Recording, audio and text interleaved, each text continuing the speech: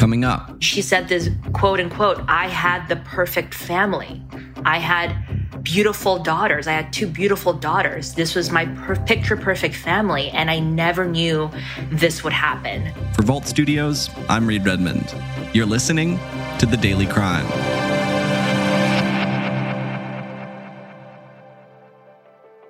It's been 16 years since 25-year-old Nicole Cincouli was murdered in Oceanside, California. So the candlelight vigil going on throughout the evening. Nicole Cincouli was murdered 16 years ago today.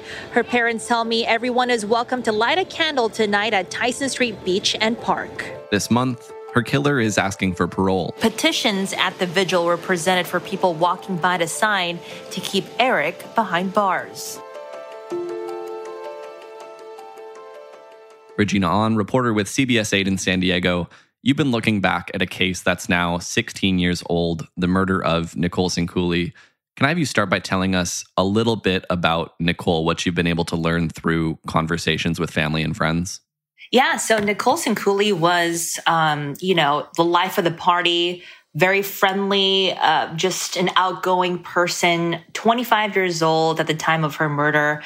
And, her family tells me that she really didn't know her beauty, that she was, well-loved, well-liked because of this sort of domestic violence situation that she was in that she had no idea she was a part of.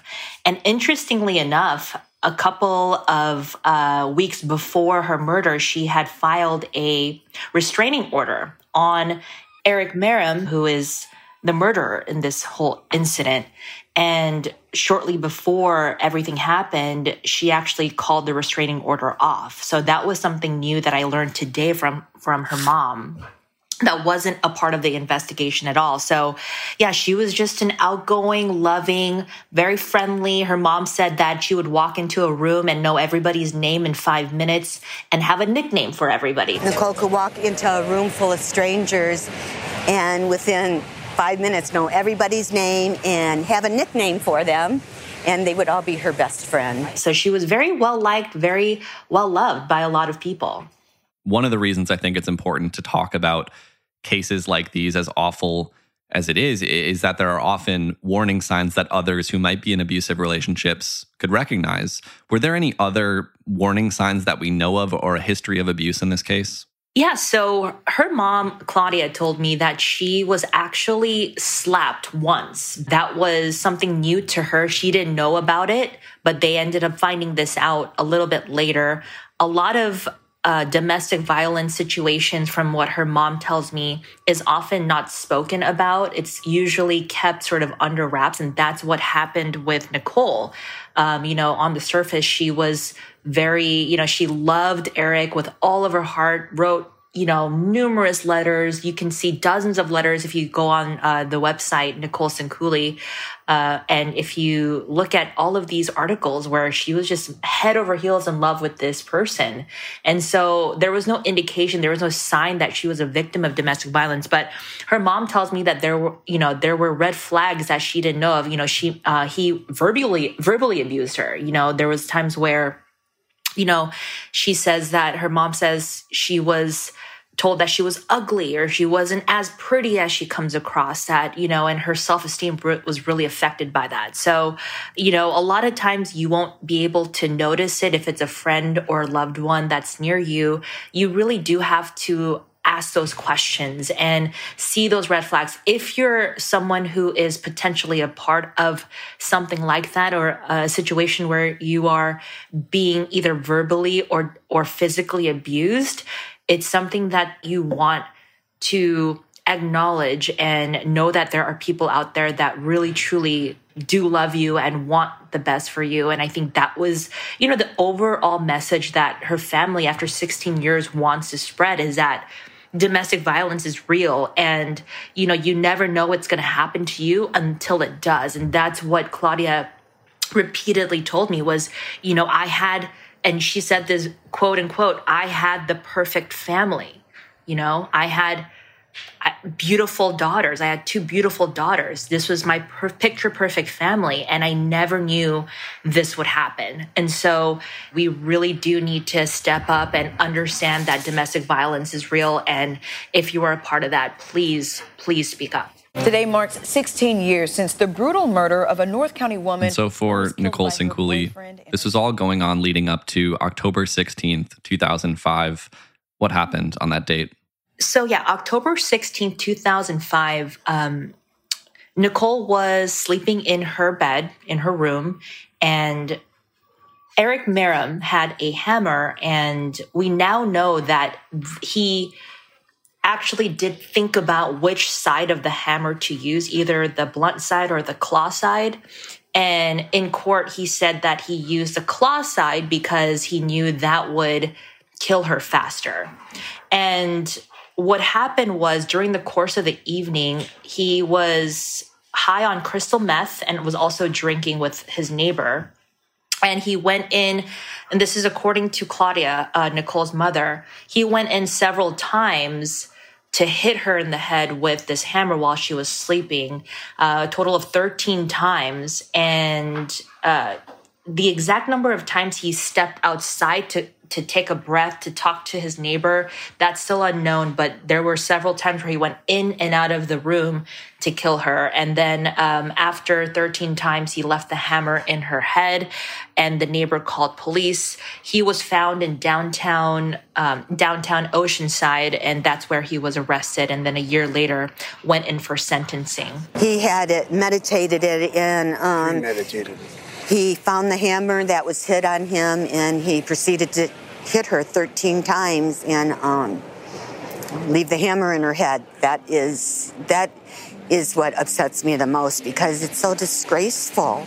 And she was not that type of a girl. And he didn't need to do that.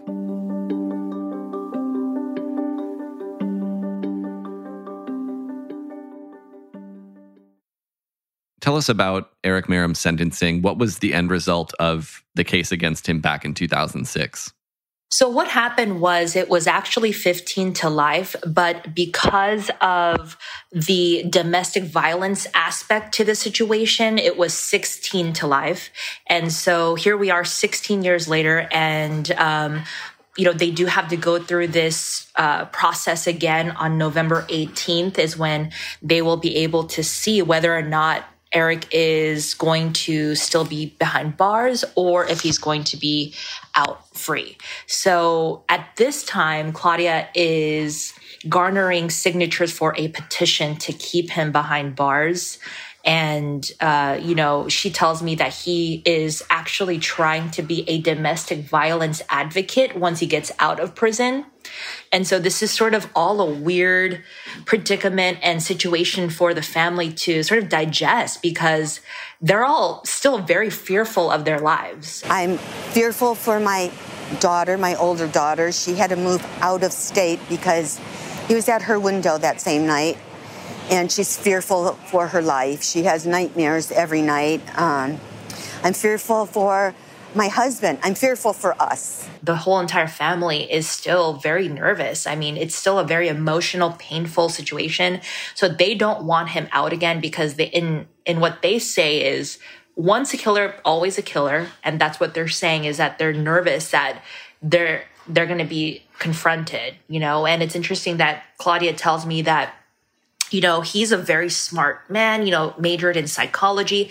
Both of his parents are psychologists, very well-educated family. But, this can really happen to anybody. And it doesn't matter what level of society you're in, this can happen. And so that's what happened. That petition you mentioned, it has over 6,000 signatures at this point.